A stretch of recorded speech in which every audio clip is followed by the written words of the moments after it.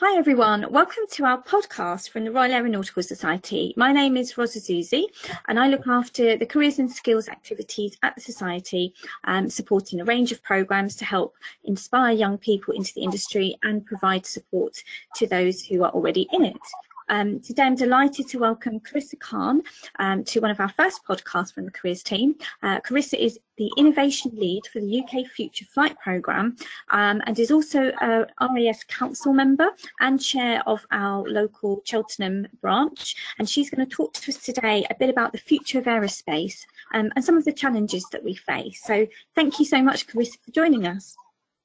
Thank you, Roz. It's a pleasure to speak to you.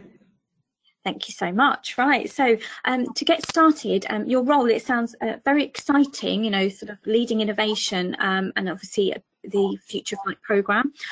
So what do you think then are the biggest technological challenges and opportunities that we face in aerospace at the moment? Leading innovation for future flight is very exciting. We are on the brink of the third aviation revolution and in the fourth industrial revolution, which presents many technological opportunities for aerospace. We know that the first aviation revolution got us airborne with the Wright brothers. The second was the advent of the jet age that enabled us to fly intercontinentally. And now we're entering the third, where we are opening up the skies to new classes of air vehicles with novel technologies. The fourth industrial revolution has been unlocking emerging and disruptive technologies with breakthroughs in fields such as artificial intelligence, robotics, autonomy, digital, and energy storage.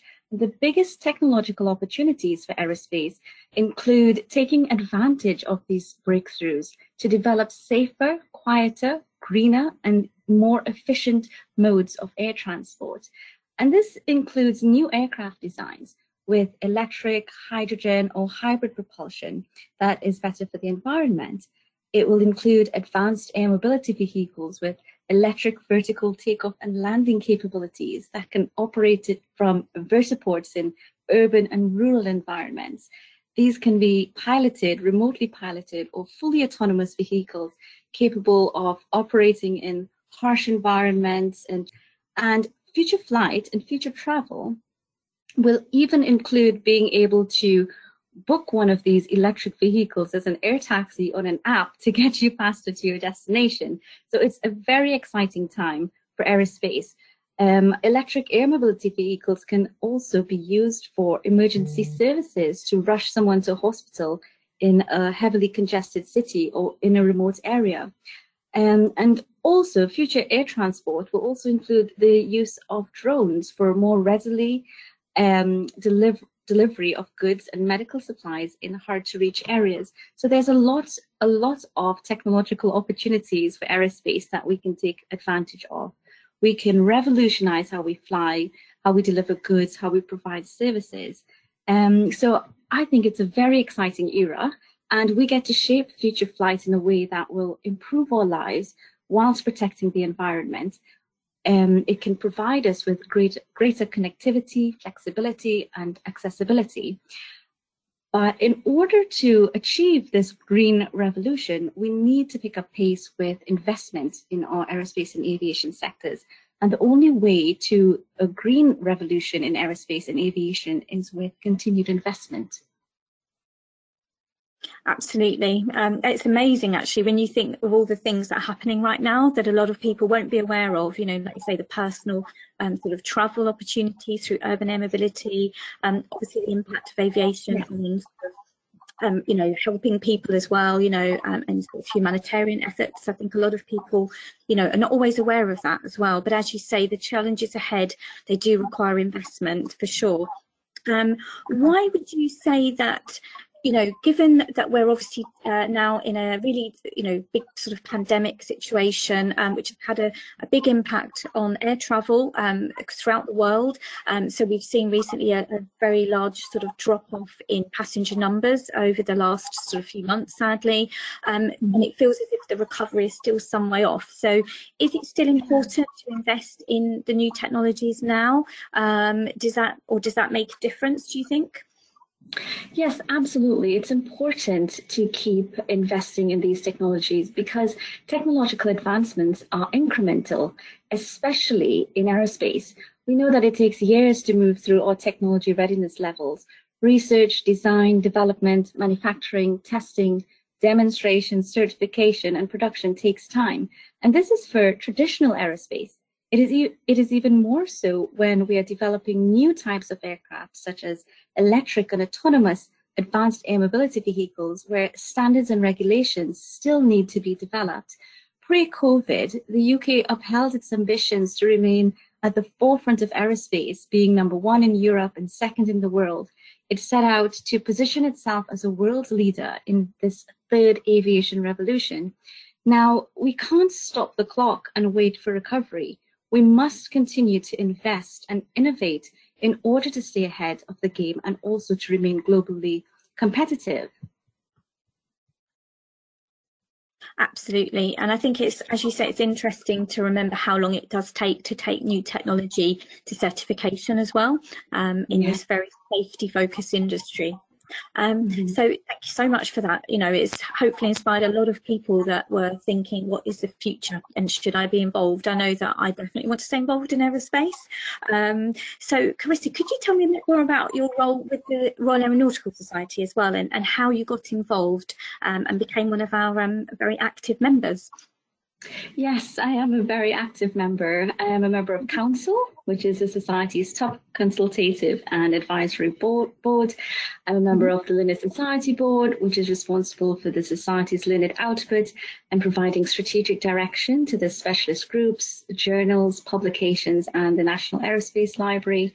I'm also a member of the Diversity and Inclusion Group, which is responsible for the development and implementation of the Society's diversity and inclusion strategy. And we aim to increase the diversity of our membership and the aerospace and aviation community. As you've mentioned, I also chair the Gloucester and Cheltenham branch, which is a vibrant branch made up of almost 400 members. It is one of the oldest branches that was first chaired by Henry Folland, who was the chief designer of the Gloucester Aircraft Company. And I became the first woman to hold the position of chair since the branch was established in 1930. I joined the society when I was a student at university. The Royal Aeronautical Society is the world's oldest professional body and the only professional body dedicated to the entire aerospace and aviation community. And it was an honor to be part of it. So I joined the society during my first year at university. I decided to run for council in 2016, and I did it because I thought the council of the society must represent its membership, and I didn't feel particularly represented as a young woman in aerospace and as a member from a minority ethnic background. When I was elected in 2016, I was the youngest council member and one of maybe less than 5 women and one of maybe 2 members from the BAME community on council. But since then, the Society has set up its Diversity and Inclusion Working Group, and we've made a lot of progress. Today, we have a more diverse council, and this year we were even awarded the Best Professional Engineering Institution by Equal Engineers. So there's a lot to do, and we've done a lot, but we need to continue driving positive change. Absolutely, and it's so exciting to see people like yourself coming through, I think, and helping to drive that change as well. And obviously you highlighted the fact that you are, you know, from sort of 2 underrepresented groups, I suppose, in terms of our industry. Obviously, gender, we still see very few women, particularly in aeronautical engineering roles, and again, very or less people from BAME communities as well. So what was it that made you become an aerospace engineer? What was your sort of motivation, Carissa? Oh, the Concorde. The Concorde was my inspiration. As a young girl growing up on a small island in the Caribbean, I was intrigued by this groundbreaking supersonic marvel crossing the skies. It really drew me in. I was fascinated by it. I wanted to understand how it worked, how it can fly faster than the speed of sound. I wanted to be part of this world. It was pioneering, it was pushing technological boundaries. And growing up in the Caribbean, where there isn't an aerospace industry, I didn't have air shows, career fairs, or role models in aerospace to inspire me in this field. But I had the Concorde flying above me. It flew between a fine line of what was possible and impossible at that time. It was absolutely fascinating and exciting. It was at the forefront of innovation, and I wanted to be part of this. So Concorde was my inspiration, an inspiration that led to aspiration to become an aerospace engineer. And because I'm just saying, it's so funny because I absolutely loved Concorde as well. It was just one of those things that just took your breath away. Yes, absolutely. And because there wasn't an aerospace sector there, and there isn't an aerospace sector there, it meant that I had to make a life-changing decision at a very young age as a teenager. And I wanted to pursue my dream, and I knew that if I wanted to do this, if I wanted to become an aerospace engineer, it would mean having to leave my family, my friends, my home, and accept that I wouldn't return to live there throughout my career. So I had to make a very difficult, permanent decision at a young age. It's bittersweet, but I was very determined and excited to pursue my career in a very exciting field. And I had to take the chance of a lifetime and pursue it. And it was the best decision I've ever made. And now we even see where there's a resurgence of supersonic flight. We are seeing the development of new types of aircraft for future flight. We are on the brink of something that is so different, so new. It requires that same pioneering spirit that built the Concorde. We are once again in this era of aerospace where we are pushing technological boundaries and we are at the forefront of innovation. But this time, I'm not just witnessing it from afar, as I once did as a young girl. I'm an integral part of this revolution in aviation, and also with the same fascination and excitement. And it's really great to know that my dream career is still very much alive, and I continue to be driven by the same passion that led me to first become an aerospace engineer. And the next generation of aerospace professionals get to be part of this exciting revolution, and they will have the opportunity to shape the future of flight and to make a real difference in this world. Oh, I think you just summed it up perfectly, you know, and as you say, it's funny how we're seeing it again, like that supersonic flight and some of these unbelievable technologies to inspire, you know, and to change, you know, the next generation of aircraft as well. So you obviously made a big, you know, it was a big step for you, having to leave your family, but you know, you obviously have really enjoyed your career. So what would you say have been the most positive aspects of your career to date? Oh, there's been many positive aspects of my career choice. As a technical expert, I'm currently leading innovation for the development of our future aviation system, transforming the way we travel to improve our lives and protect our planet. And there have been specific points in history that have changed aviation as we know it.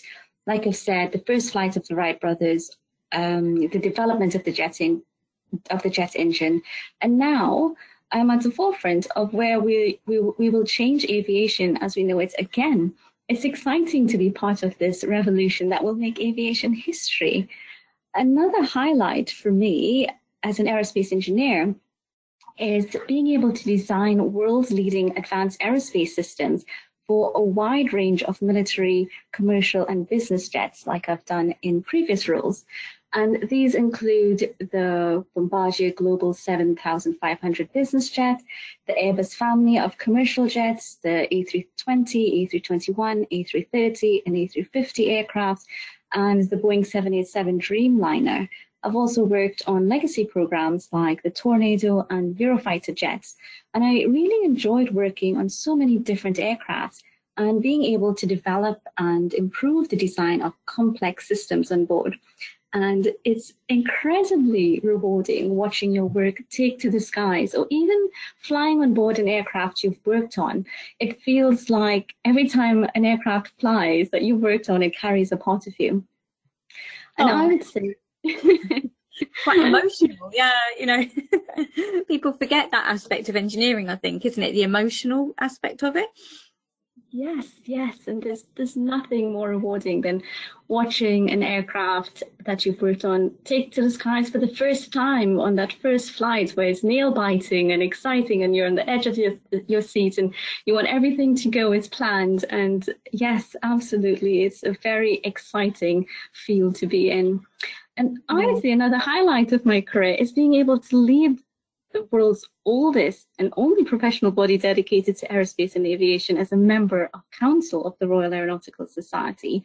You know, being able to play a leading role in influencing opinion on complex aerospace matters and work with decision makers to ensure that we are maximizing the value of aerospace to the economy and society is very fulfilling. I've also had the opportunity in my early career to work alongside leaders in government and industry as part of the Aerospace Growth Partnership and shape the industrial strategy for the UK aerospace sector. So that has been an incredible opportunity and a very exciting partnership to be part of. Another positive aspect of my career has been being able to drive positive change by championing diversity in the aerospace, aviation, and defense sectors. I have been a founding signatory of the Women in Aviation and Aerospace Charter, as well as the Women in Defense Charter on behalf of a world's leading international high technology group operating in these sectors. So being able to be an integral part of driving positive change for diversity and inclusion has been another highlight in my career. But I would say the most positive aspect of my career choice to date has been the opportunity to inspire and give young girls around the world hope of achieving their dreams. And that includes being featured as a STEM Wonder Woman at the annual Cheltenham Science Festival and engaging with thousands of young girls as part of a See Her, Be Her campaign to break stereotypes and encourage young girls to pursue careers in STEM, such as aerospace engineering. And also an incredible honor for me has been earlier this year to commemorate International Women's Day, being featured with the first female president of my home country as part of an art exhibition at the Wilson Art Gallery and Museum here in the UK. And this art exhibition, the collection was rendered with paint and gold leaf, and it glanced into the lives of extraordinary women who represent positive change in their fields. It highlighted the achievements of inspiring women who are reshaping the present for a better future. And it paid tribute to the multi-dimensional efforts and beauty of women who are empowering others. So it's very rewarding to be able to inspire others. And the most positive aspect of my career is being able to make a difference in this way.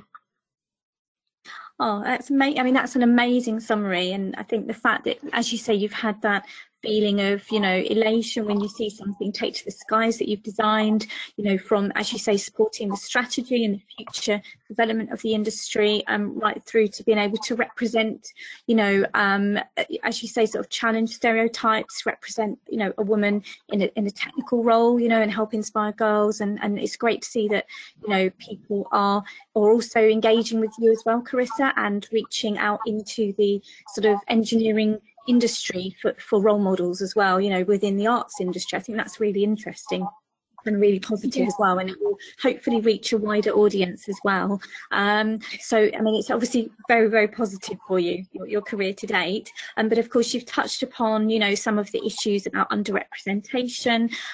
What would you say are some of the challenges that we do face at the moment for you know, for both aerospace and the sort of wider aviation sector? Well, I've had to overcome many challenges, including intersectional discrimination in a previous role. I experienced direct and indirect discrimination based on my gender, age, race, and disability, as well as bullying and harassment in the workplace. You would think these things no longer exist, but unfortunately, it still happens even in prominent aerospace companies. And it's both shocking and distressing to be at the center of it.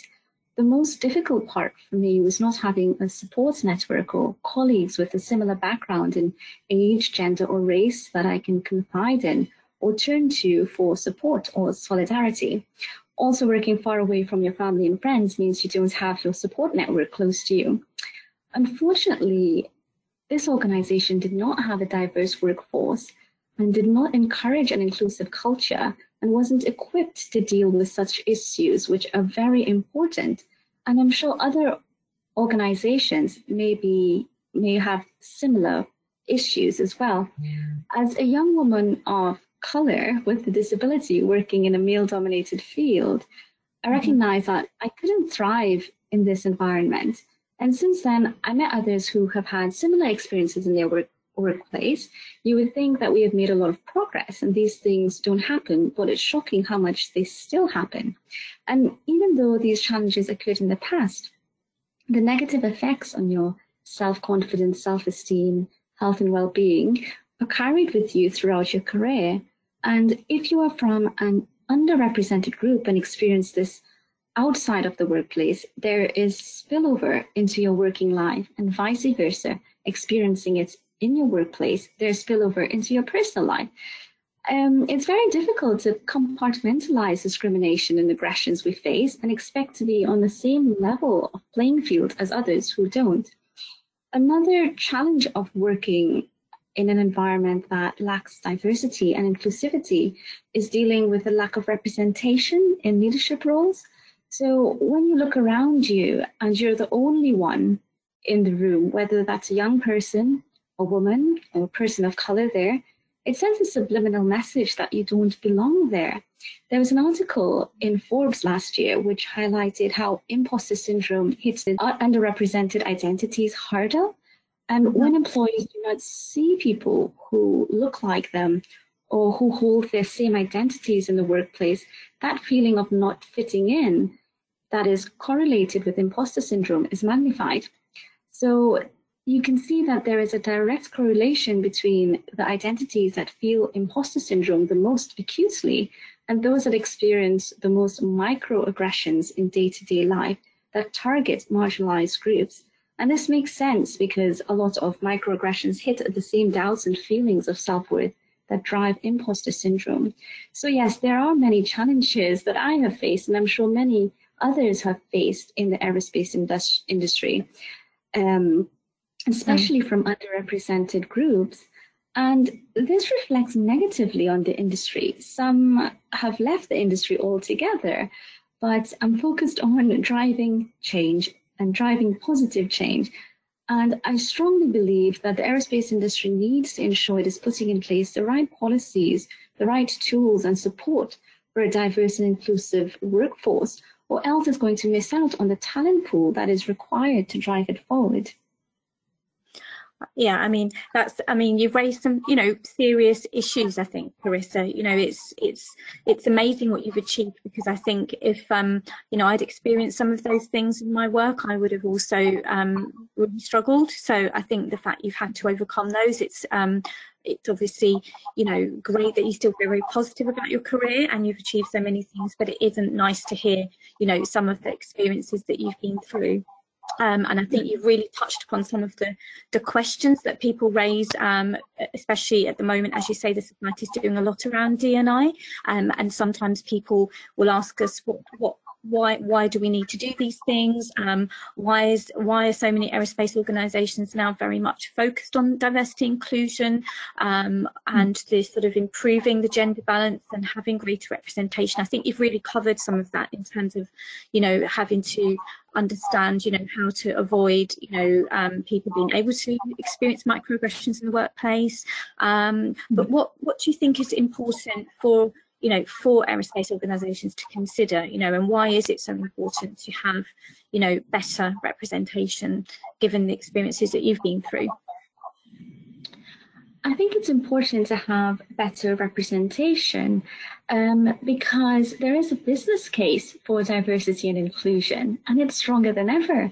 The latest report from McKinsey investigating the business case for diversity that was published earlier this year shows that not only is this business case robust, but furthermore, the relationship between diversity on executive teams and the likelihood of financial outperformance has strengthened over time. And these findings come from their largest data set so far. So looking at 15 countries and more than 1,000 large companies. And we see that the most diverse companies are now more likely than ever to outperform less diverse peers on profitability. And this analysis done by McKinsey found that companies in the top quartile for gender diversity on executive teams were 25% more likely to have above average profitability than companies in the lowest, in the fourth quartile. It also found that the greater the representation, the higher the likelihood of outperformance. And we see that companies with more than 30% women executives were more likely to outperform companies where this percentage was less.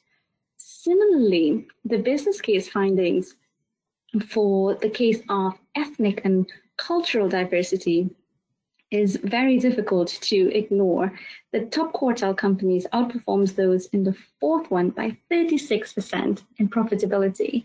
So it's very interesting. And an even more interesting note is the likelihood of outperformance is higher for diversity and ethnicity than for gender, but from a societal angle, both are equally important. And as an innovation leader in the aerospace and aviation sectors, I believe these factors are important because aerospace and aviation are evolving, and we need to ensure that we have sustainable sectors. We are entering a new revolution in aviation. We need to develop new technologies to meet increasing environmental challenges. The high-value skills we require now and in the future to rebuild and sustain our evolving aerospace and aviation sectors are rapidly changing. We are developing new types of aircraft, different from anything we've ever seen in the skies before, and we are creating new aviation systems that are state-of-the-art to enable this. So we need the best of the best. We need the best thinkers, the best innovators, the best disruptors. We need diverse thinking, different approaches, different mindsets, diverse skills. And we're not going to get that if we don't open up our talent pool to ensure that we are drawing from the best. You know, this isn't about tokenism.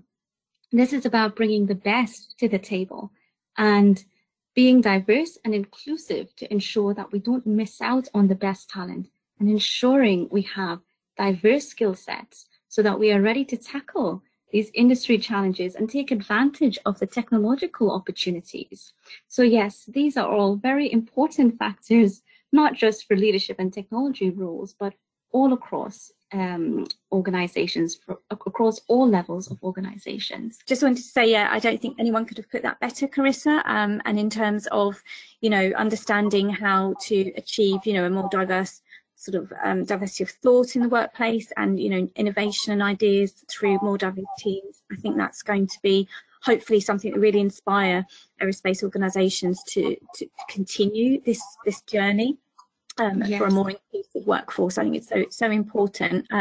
We obviously at the Society, we've been, as you say, doing a lot of work in this area. And of course, as well as COVID this year, we've seen other issues arise, such as the Black Lives Matter campaign, and you know, we actually put together an action plan as a society to do better, and had some interesting responses to that. So I was wondering, you know, as a woman of colour, how do you feel about these types of responses, such as the action plan? Is it something that we should be doing as an organisation, in your view? Absolutely. It's something that all organizations should be doing, developing an action plan to ensure that we have an inclusive and diverse workforce. You know, the Black Lives Matter statement from the Royal Aeronautical Society was meaningful to me, especially as a member of the society from the BAME community, like you said. I serve the society on every level, from branch level to board level, across committees, and straight up to the governing level of council, it meant a lot to me personally to see the professional institution I stand by stand in solidarity with members of the Black community, because we are part of its membership base and part of the aerospace community that it serves. And Black Lives Matter does not undermine the lives of any other demographic. Black lives have not been treated as equal to others throughout history, and unfortunately, as we have seen, even up until today, we have come so far to be this far behind in equality. The counter rhetoric, all lives matter, can only be valid when this is inclusive of Black lives, when the Black community no longer needs to point out what is blatantly obvious, that Black lives matter too, and should be treated as such. The Black Lives Matter statement really showed the society's firm stance against racism, social injustice, and inequality. It showed the society's zero tolerance for this.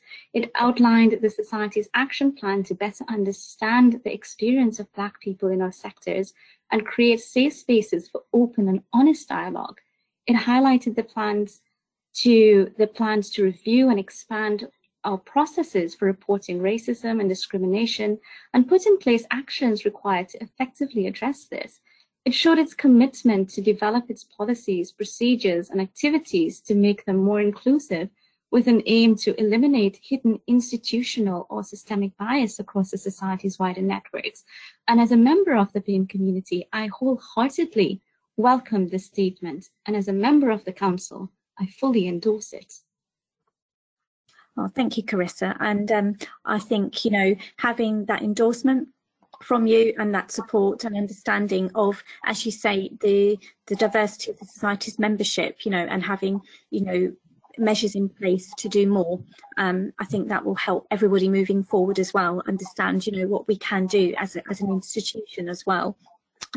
You may be aware as well, we did a webinar recently, a sort of panel session, and we had people logging into that live at the time, and we asked a question to the audience as to whether they'd experienced racism in the workplace or a professional setting. And obviously you've described some of your own personal experiences. Sadly, again, with the audience response, 40% did say they had experienced some form of racism as well, which was, quite unsettling, really. But what's your sort of view on this particular statistic? It might be shocking to learn about the direct and indirect discrimination members of the Black community face in the workplace, even in advanced high technology sectors like aerospace. And perhaps people haven't experienced it or witnessed it and therefore believe it does not exist. But it does happen. It is unacceptable and it needs to change. The only acceptable statistic for racism is 0%. But change comes from first acknowledging there is a problem. And the Black Lives Matter movement has helped the Black community speak up about their experiences. And this has shed light on this grave issue that needs to be addressed. I'm sure many did not feel comfortable bringing these issues to light before. Racism may have seemed taboo to talk about, and perhaps a topic that is too sensitive to talk about. And as a Black person just trying to fit in, you do not want to draw any negative attention to yourself and be that person who has a problem that others may not understand or may dismiss. It's very similar to the Me Too movement that gave women the courage to finally speak up about harassment in the workplace. So now we're having these honest, open conversations that can lead to positive change. And this is amplified by the society's Black Lives Matter statement, which shows its commitment to proactively listen, learn, and address inequality that affects its members and members of the aerospace community. Yes, I think, as you say, it's an uncomfortable subject for many people, and they may not have realised before that this has been happening. But I think highlighting the scope is hopefully going to help us drive that change. And as you say, get to the only acceptable statistic of 0%. That would definitely be the target there. Yes. Yes. Yeah. And of course, you've touched upon some of the other forms of discrimination that you've experienced, you know, at a personal level. You've mentioned harassment, obviously having a disability as well. Do you believe there are other forms of discrimination that we should be aware of within the aerospace sector? Again, from your own experience and that of some of your colleagues? Yes, so there are other forms of discrimination that we should be aware of in aerospace, including, like you said, discrimination based on disability and even maternity and other protected characteristics. We need to actively work on addressing these. For example, aerospace companies still do not have, some aerospace companies still do not have wheelchair access to their offices, which means wheelchair users cannot apply for jobs there and is excluded from being part of the workforce. And they may have the skills that the business needs. So we should all be aware of the different forms of discrimination that exists in aerospace. We should also be aware of intersectional discrimination, which takes place on the basis of several personal grounds or a combination of characteristics. And this is why the Royal Aeronautical Society has set up its Diversity and Inclusion Working Group to advise on and integrate diversity and inclusion within the society in key areas. And this is a really positive step. You know, it advises and integrates diversity and inclusion in areas including governance, leadership, membership, professional registration, education, training, outreach, and also engagement. It advises society on challenges facing underrepresented groups in aviation and aerospace and proposes policy statements and guidelines in areas of concern. So this way it ensures that the society is promoting aerospace and aviation through its activities and making sure that we are reaching underrepresented groups, including those from lower socioeconomic backgrounds. So we've got a lot of outreach activities that we do to address this. So for example, the Cool Aeronautics Outreach Program for primary schools that introduces children to the fascinating world of aerospace engineering and space is a crucial part of the society's efforts to promote aerospace and aviation to the next generation. And it ensures that students from all backgrounds are being reached and from different parts of the community. The Falcon Initiative as well, a funded STEM program for teenagers between 13 to 18 years old, to build a fully functional flight simulator. This covers a broad cross-section of young people, including girls and students with disabilities and underrepresented groups, you know, just demonstrating that aviation is available to all parts of the community. And this is really, really important. Absolutely, yeah, we're really looking forward to the Falcon, you know, and we're hoping that it will also help think more about inclusive engineering design as well, you know, and how we can, you know, incorporate some of the ideas that hopefully will come from the young people getting involved, you know, that could actually be used maybe in the wider aerospace industry as well. So I think that's going to be hopefully a really exciting way to both inspire young people and hopefully influence some future or more inclusive ways of designing aircraft as well. Yes. So we're really looking forward to that. So again, you've touched a bit upon obviously your, you know, the sort of leadership role of the society. What would you say that for an employer to actually in practice have a more diverse and inclusive workforce, what steps should they be taking, the employers within our sector? Is it enough just to do that outreach piece, or do you feel there is more to that they need to be thinking about? I think organizations need to take a systematic approach and take bold action to implement diversity and inclusion measures and to ensure a visible representation of diverse talent. This is very important. Organizations need to promote and encourage a diverse and inclusive culture where employees can feel welcomed. They should educate employees on what microaggressions are and offer strategies on how to avoid them. You know, using training and storytelling can be useful to break down biases for employees and in work cultures.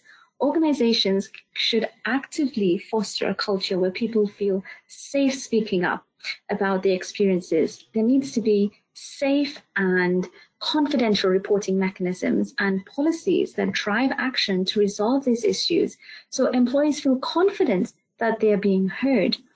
Staff should be properly trained to deal with these sensitive issues.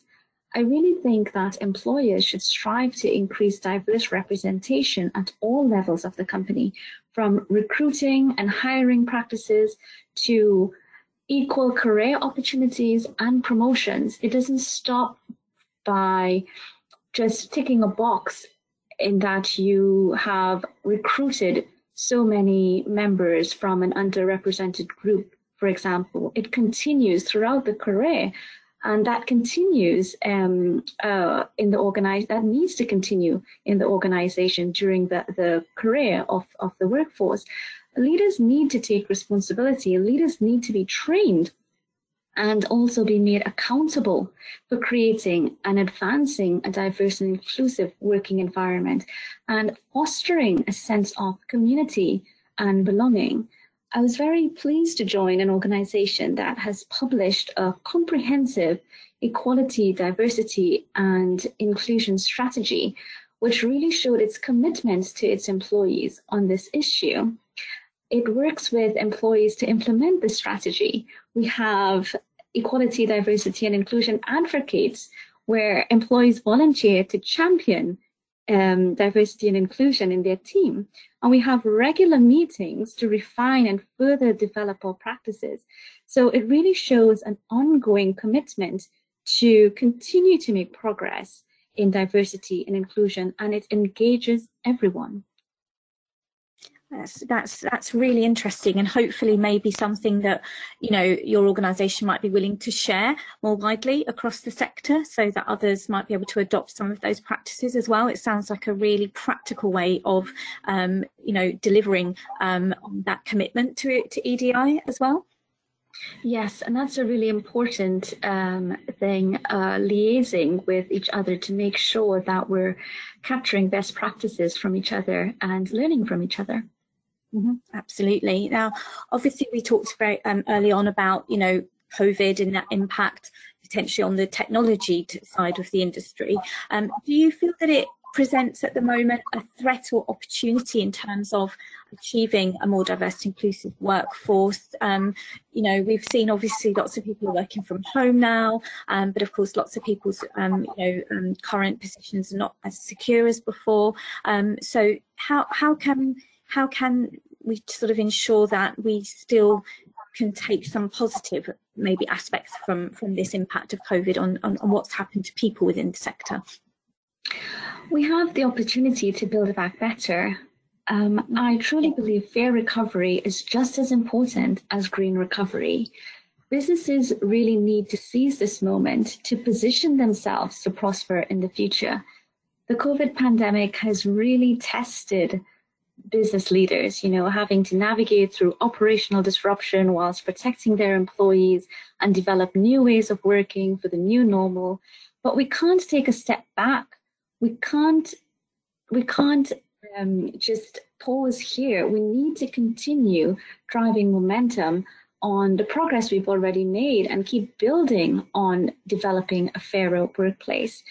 As the McKinsey reporter mentioned earlier, on Diversity Wins How Inclusion Matters, shows diversity and inclusion is a powerful enabler of business performance.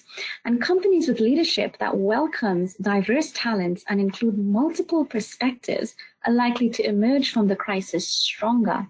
So there is evidence that show diverse and inclusive teams make better, bolder decisions, which are imperative in having a strong recovery. Diverse teams have shown to be better at making bold decisions, better able to radically innovate and also anticipate shifts in consumer needs and consumption patterns. And this shift that we have now to working remotely really presents a good opportunity for companies to develop inclusive and agile working cultures. And as the sectors move forward in aerospace and aviation, as other sectors move forward in diversity and inclusion, aerospace and aviation cannot be left behind. Companies must secure their license to operate in the long term or will lose out on opportunities. Absolutely, yeah, and I think you're right. I think we can see many ways that we can build upon the learning that we've achieved over the last few months and use that to, as you say, create much more agile working, which will benefit all employees, I think, right across the board. And as Exactly. you say, you know, increase the types of people that people can recruit, you know, and there'll be less geographical mobility restrictions. So it's definitely an interesting opportunity. Yes, and we should take advantage of that. That's right. Yeah. Now, thank you so much for what you've said today. It's been absolutely fascinating. Just obviously as a last question, I know we've taken up a bit of your time, but as an innovation leader, do you think that leaders in the aerospace and aviation sectors have an important role to play themselves in achieving a diverse and inclusive culture? Yes, absolutely. Leaders across the aerospace and aviation sectors have an important role to play, including those in industry, government, public bodies, academia, and learned societies like the Royal Aeronautical Society. We have a responsibility to our sectors to ensure that it is sustainable and competitive, and we must lead by example and champion equality, diversity, and inclusion in order to achieve this. I couldn't agree more, and I hope that today people listening will come from right across the sector, as you say, bringing together, you know, industry leaders, government, academics as well. I think you're right, they're a really important part of this, and hopefully us as professional bodies as well, we can support you in that. So thank you so much, Carissa. I think that's been you know, really fascinating to hear your story, and thank you for giving us a very frank account as well, but I think I've come away really inspired, and I'm sure lots of people listening in today will be as well, both to join our sector but also to help be part of the change. So thank you again, and you know, stay safe as well. Thank you. Thanks, Roz. My pleasure. Not at all. Take care. Thank you very much. Bye. Bye-bye. Bye.